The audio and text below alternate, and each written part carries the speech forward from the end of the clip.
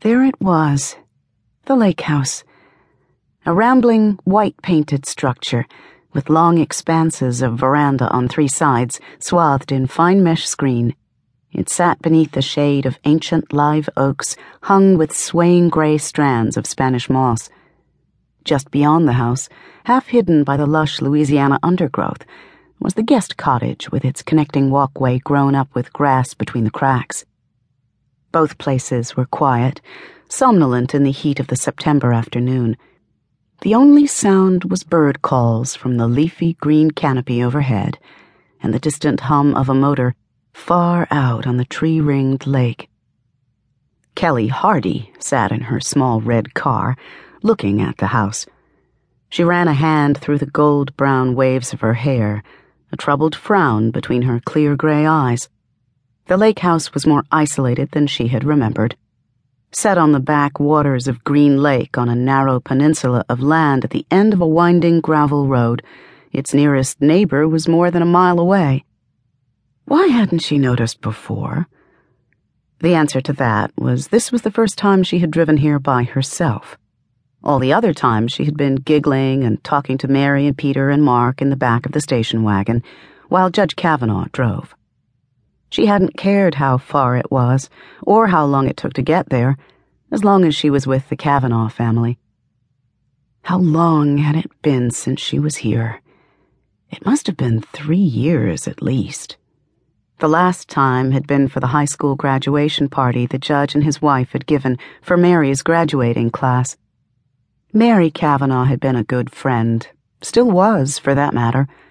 It had been sweet of her to include Kelly in all those family outings, and kind of the judge and his wife to take up time with another awkward teenager, one who had no family.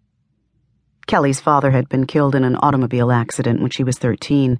Her mother had died a few months later of cancer. Her teenage years had been a trying time, living with an aunt who had a family of her own. The happiest moment she could remember had been spent at the lake house. Then on graduation she had earned a scholarship and moved away from the small town where the Kavanaughs lived. She had taken a 2-year accounting course at college and found a job. After working for a year, she had earned a week's vacation, and she had thought to spend a part of it with Mary, catching up on everything that had happened since she had been gone. Being one of the last people hired at the firm where she worked, she had little choice in vacation dates. She had not minded taking her time off so late in the year, however, until she had discovered that the Kavanaughs had planned a trip to Europe for that period. They would leave a week before she reached town, and return just as she was going back to work.